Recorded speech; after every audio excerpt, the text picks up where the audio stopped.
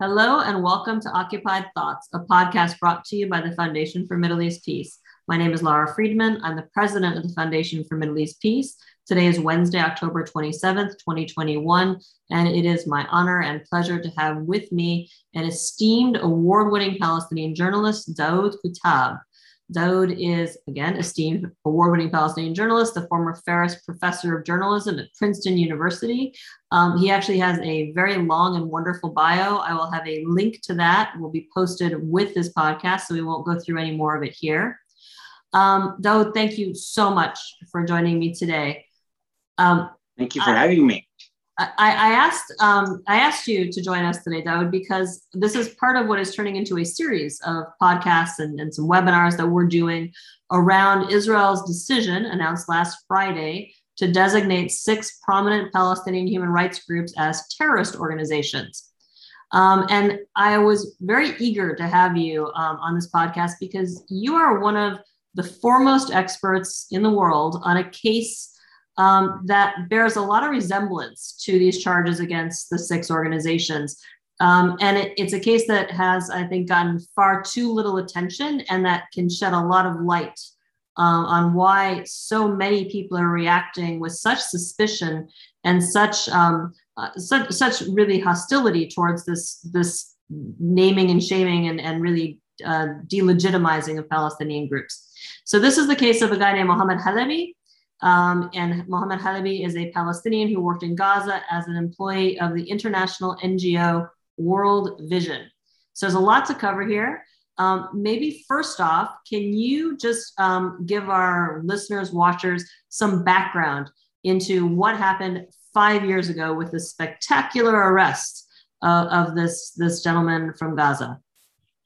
Yeah, in June 2016, Mohammed Halabi, who was the director of the Gaza branch of World Vision, international $3 billion charity organization, and that has been doing humanitarian work in Gaza, was doing his regular visits to Jerusalem to meet with his directors there. And on his way back to Gaza, he was arrested.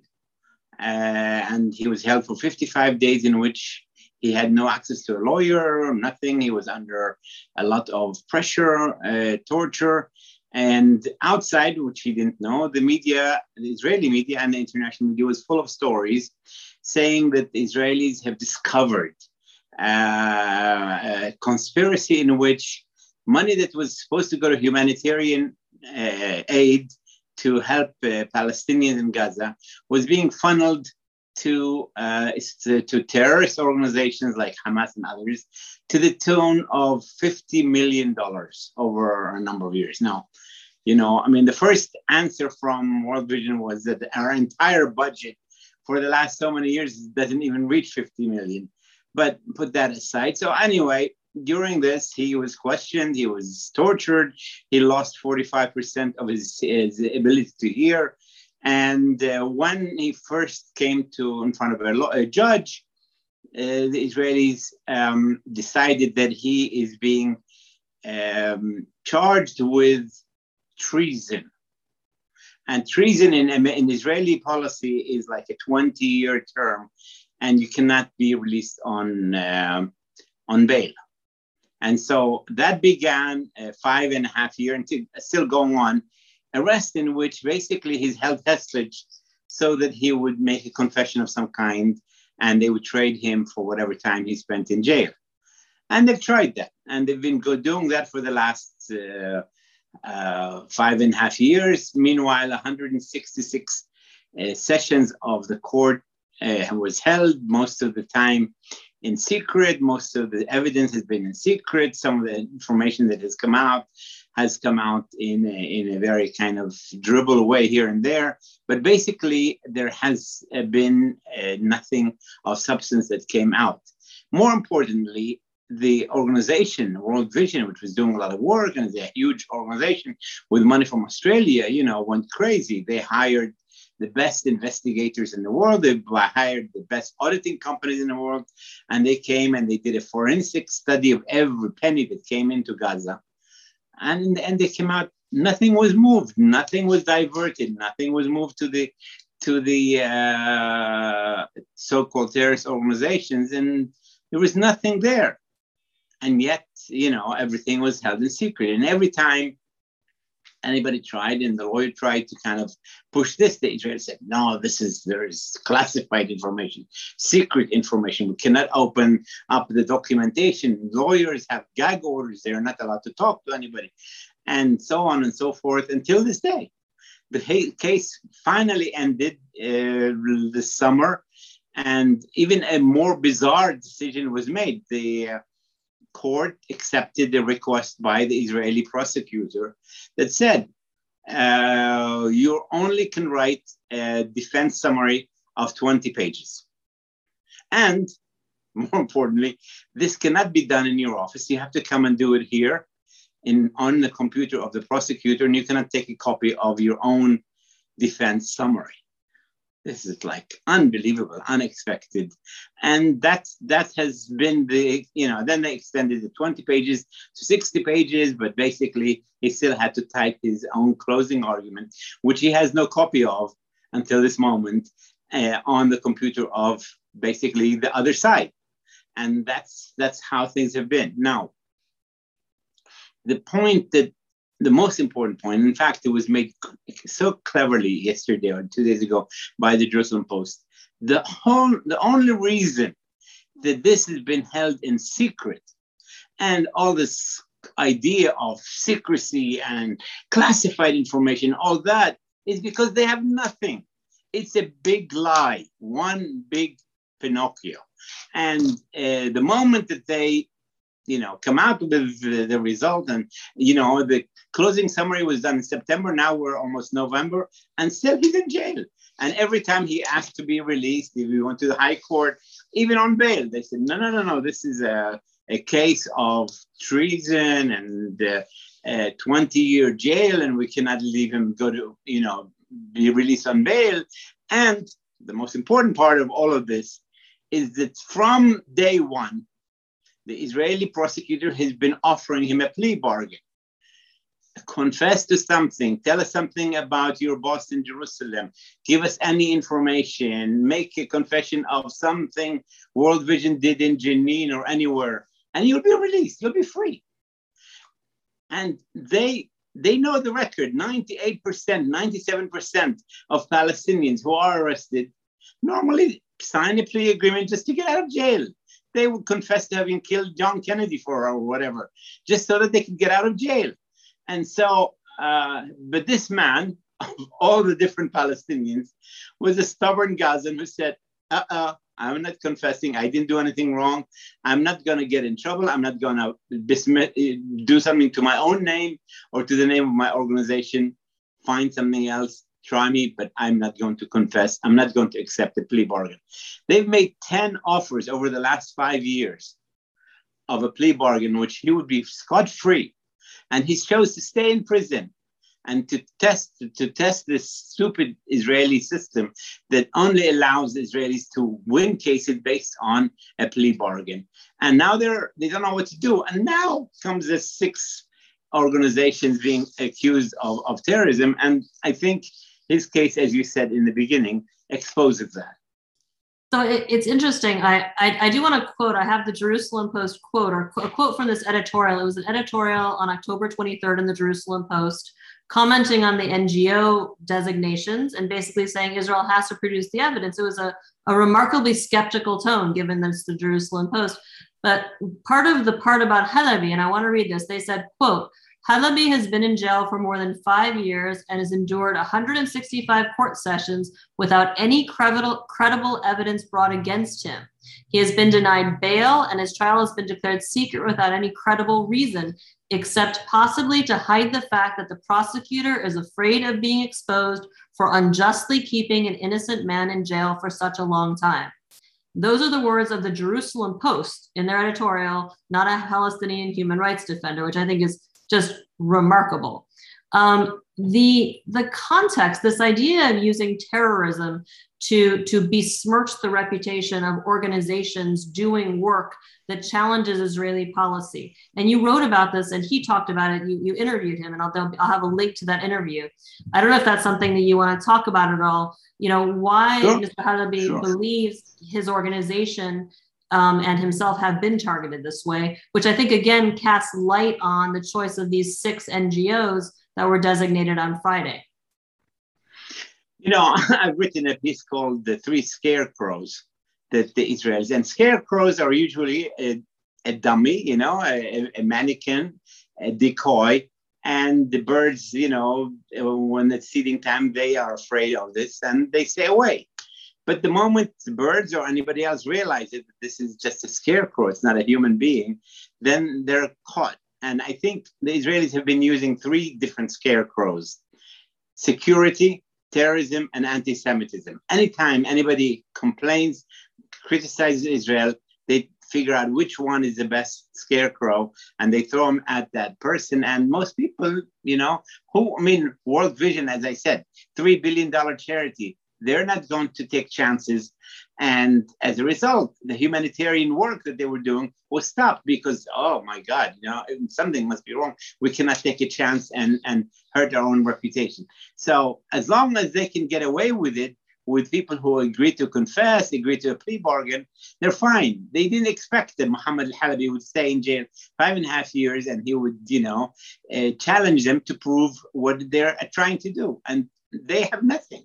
And they kept on searching all kinds of places. The funniest story, Laura, is the confession. They said they have a confession. Wow. Okay, so what's this confession? They brought the confession in, and lo and behold, it was a photocopy. And so, you know, the lawyer says, okay, fine, where's the original? Well, we lost the original. Okay, the Israeli government and security, such great, you know, people, they lost the original. Okay, let's bring a forensic expert.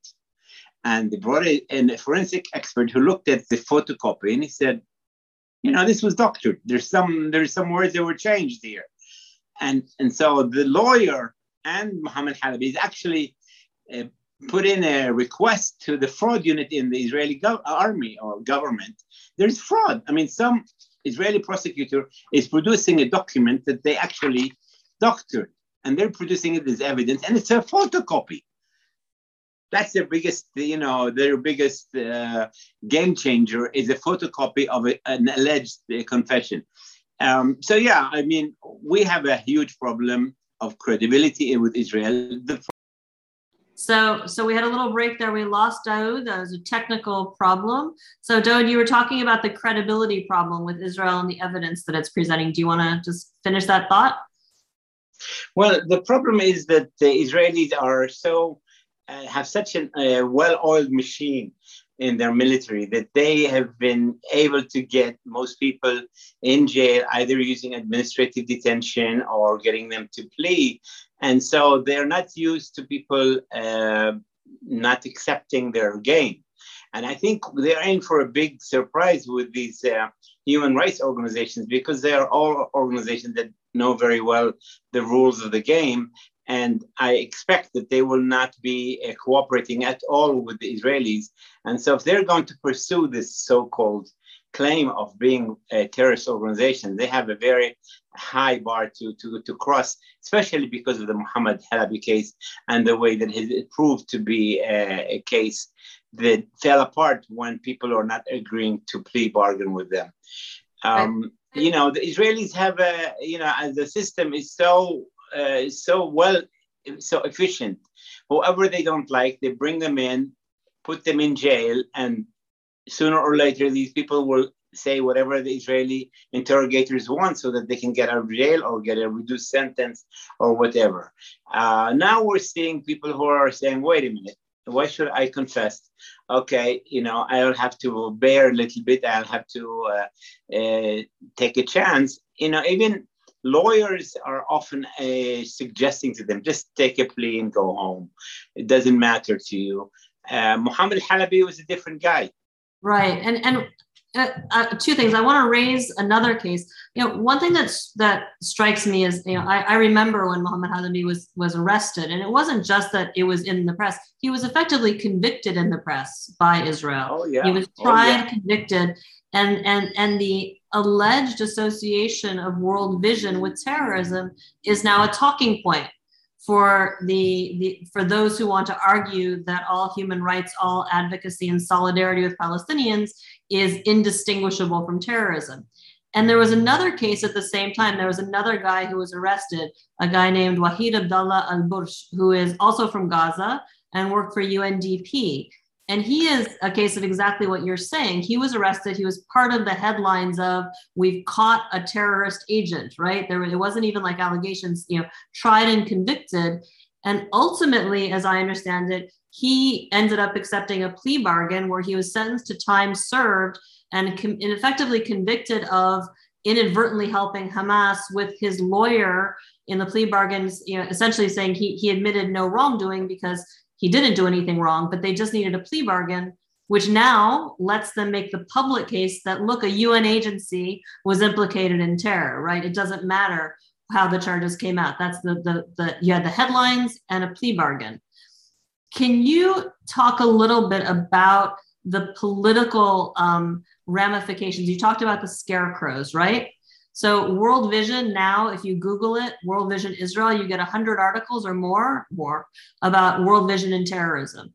The reputational goal here, the goals in terms of quashing free speech, curbing the activities, curbing the financing that allow these groups to operate. Can you talk about that side of this? Sure. Now, when this case started, World Vision was one of the strongest, biggest contributors to humanitarian aid. And at the same time, the Netanyahu government were really trying to pressure Hamas to release prisoners, to make a prisoner exchange or whatever. And if you remember those times, they were saying, we don't want to starve Palestinians, we just want to put them on a diet, that type of thing. So they were involved in a very strong clash with Hamas, and they didn't want the public, the Palestinian public, to be relaxed. They wanted the public to put pressure on Hamas to do whatever the Israelis wanted. And so by doing this, they actually succeeded, because World Vision since then has not spent a penny in Gaza. So the millions of dollars that were spent to help the farmers, to help the families with children who needed to go to get cancer duty, to help the poor, to help the fishermen. All of these projects were stopped.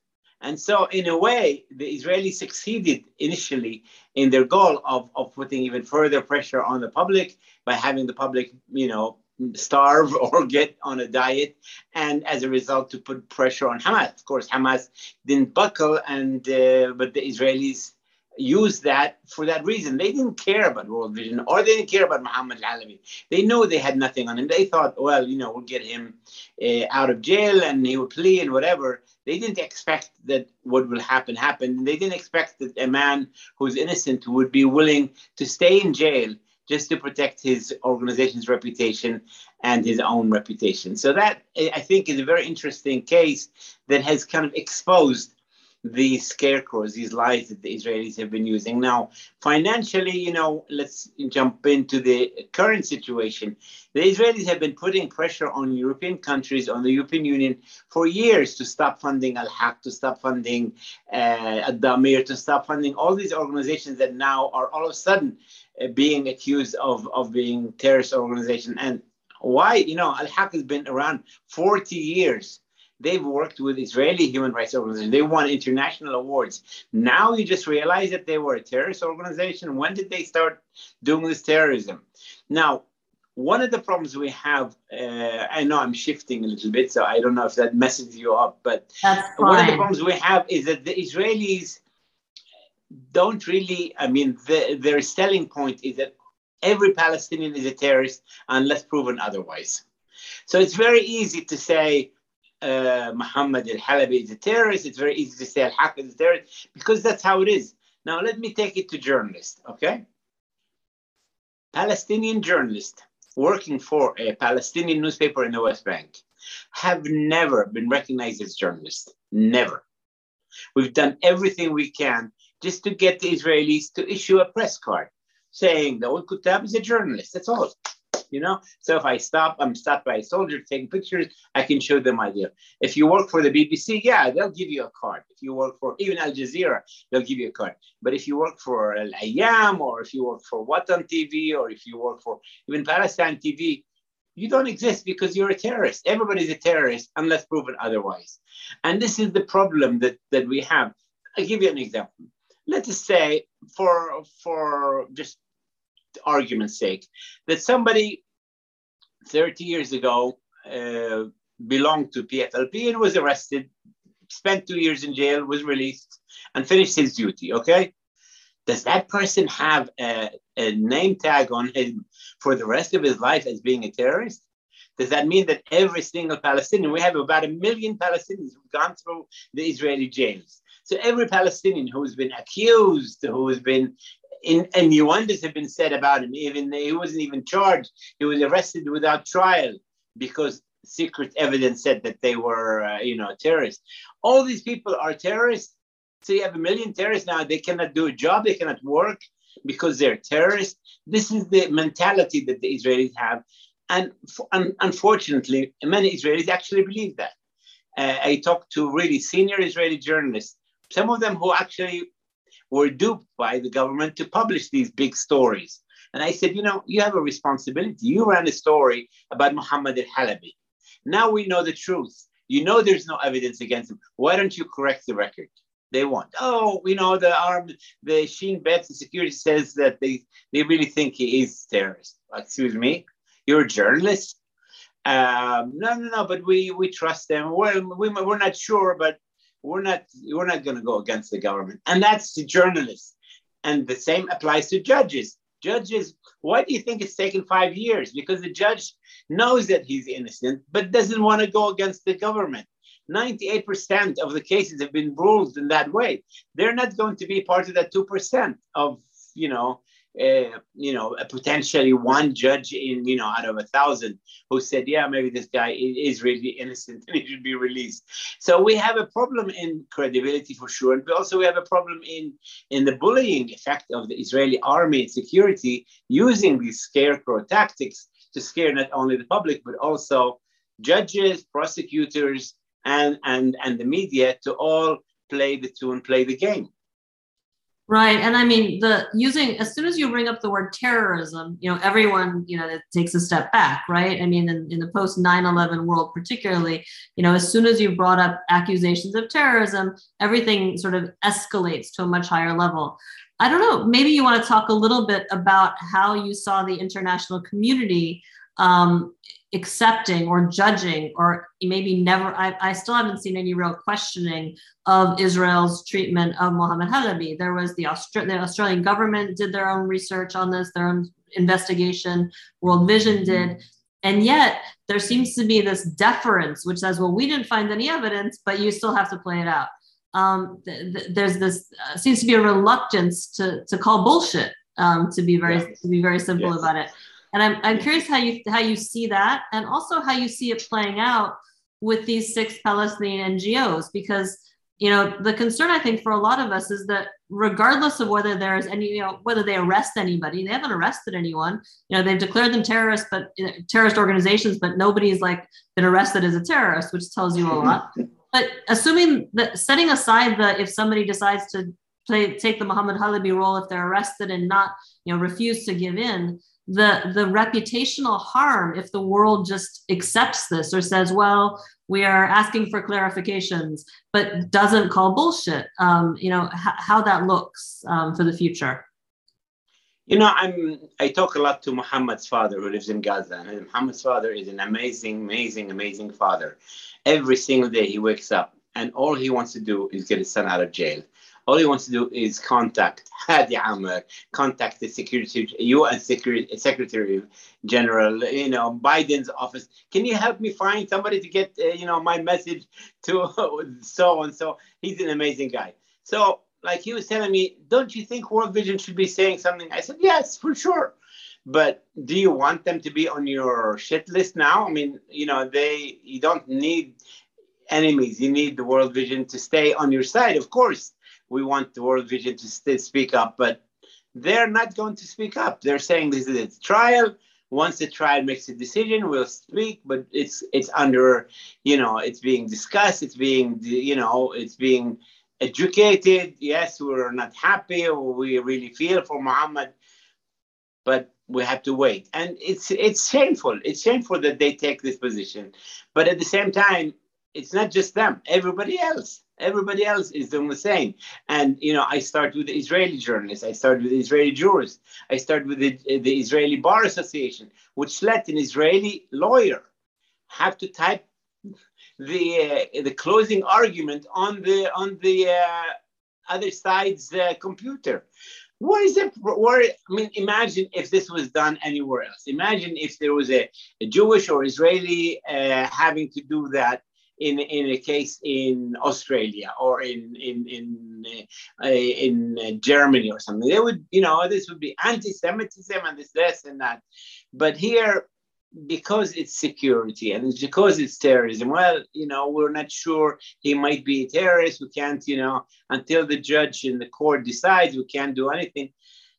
So it's a rotating, chicken and an egg, and we can't get out of it.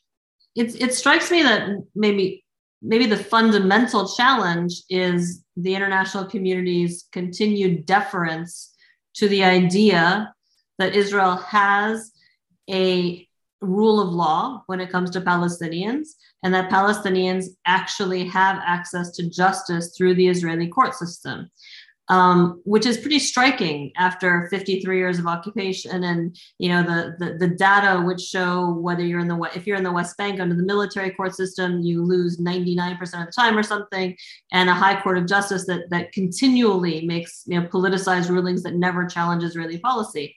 I don't know if you want to comment on that. What kind of worries me looking ahead for these NGOs is I would anticipate a lot of the international community saying, well, they have to go through the appeal, they can defend themselves, etc., as if there's any possibility of them getting a fair hearing and having their case adjudicated fairly in a system that is designed to privilege the Israeli political goals over their basic rights. Yeah, for sure. Thank God this time at least the Israeli media is not playing around, unless they're so inefficient that they're not even giving the Israeli media any lies. But, Mohammed Halabi's case, he was already tried and convicted day one by the Israeli media. At least this time, yes. I think the strength of some of the Israeli human rights organizations and their strong stand, I think, made people start to think. But, they have the pretense. This is the camouflage. They have the pretense of a legal system. They have a pretense of high court. They have a pretense of an appeal process. They have all these trappings that look good from an outsider until you kind of dig into it and you find that there's nothing there, just a scarecrow. There's no real human being that's standing there. It's just a mannequin.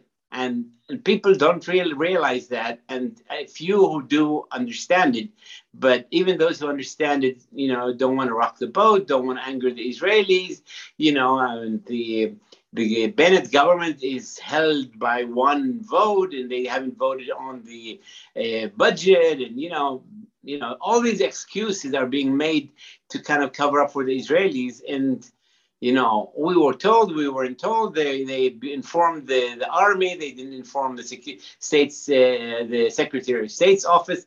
All these things are not the story. The story is you're fabricating lies against these people without any evidence. This time, normally in the Muhammad case, they actually had numbers, 50 million and all this. With this, we don't know. What did the women's organization do to be labeled a terrorist? What did the agricultural committee do? What did the defense of children do? All these organizations have very specific mandate and they have very specific work, and the work is very public. They're not hiding what they're doing. But the fact is, again, I have to say, Palestinians are a terrorist unless proven otherwise. You have to always prove that you're not a terrorist. Well, and with these groups, I mean, if you look at the publications of the Ministry of Strategic Affairs and groups like NGO Monitor, for years, it's what you were talking about before. If someone has any link at any point in their lives, or anyone in their organization has any link anywhere to the PFLP or their family, the argument for years has been, it doesn't matter whether the organization is doing anything in any way related to terror. We've now got you on this technicality. You're a terrorist organization. That has been the argument that they've been making for years. This is just an escalation. As a last question, I don't know, maybe this is a little bit provocative, but maybe a little bit hopeful. That Jerusalem Post article, which was talking about evidence and raised the Halabi case, made me wonder, if on the one hand, the attack, the charges against Halabi and the guy from UNDP were kind of a hint at what was to come, or even a dress rehearsal, has the fact that the Halabi case has gone on for so long and there's such skepticism, even amongst Israelis, that any guilt, has that in some ways turned into a liability for them in defending this latest act, which would be an interesting kind of own goal or overreach?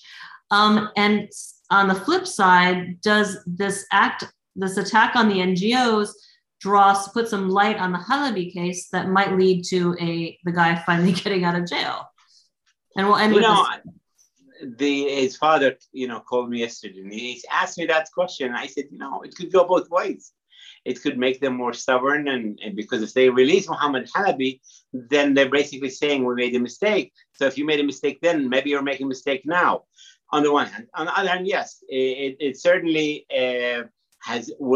could help in getting him out of jail, because there's much more press now being spoken about him. And as Yair Lapid said, it seems that in Israel it's no longer between hawks and doves. It's between those who really believe in democracy genuinely and those who don't. And that's why a very right-wing paper like the Jerusalem Post has no problems in defending Halabi, not because they support Palestinians, but because they're understanding that this is a slippery slope and that the Israelis are going downhill on the democracy issue.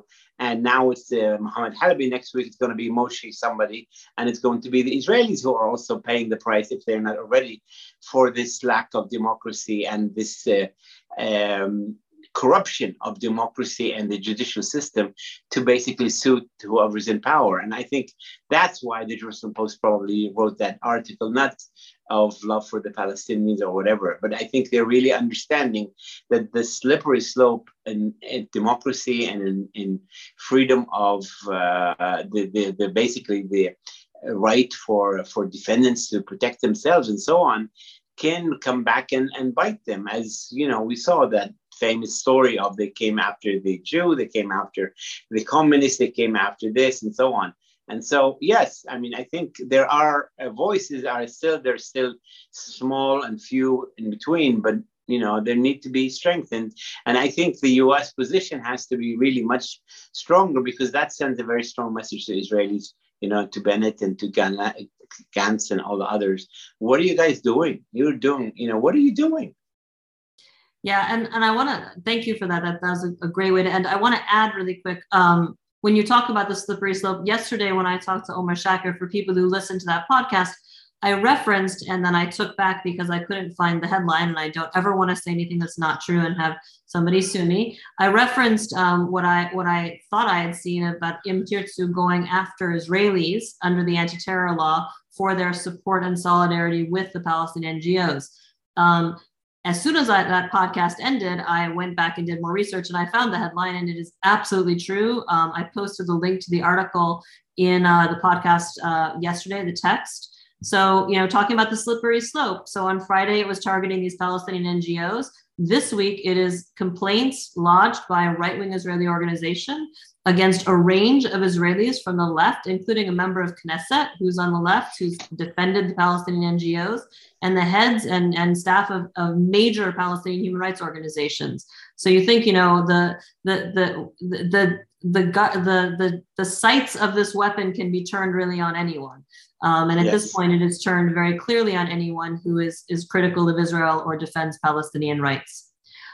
With that, we're going to end. Dawoud, thank you so much for taking the time. I know it's very late where you are. Thank you for joining me today. Your experience, I think, offers a powerful context for people to understand this story. For people who want to learn more, I'm going to post a bunch of links to things that Dawoud has written about this, along with the summary, the little blurb about this that'll go with the podcast. So please click through and read them. These are some really, it's an incredible story. It's Kafkaesque, really. For our audience, thanks again for listening and watching. As always, I want to remind you to subscribe to the Occupied Thoughts podcast. We are posting new content almost every single day. You can get us on iTunes, SoundCloud, or Spotify. And also check our website, www.fmep.org. We're going to be doing more podcasts and webinars and other things on this and other topics. So with that, thank you, Dawoud. Thank you very much. I'm Lara Friedman, President of the Foundation for Middle East Peace, signing off until the next episode of Occupied Thoughts.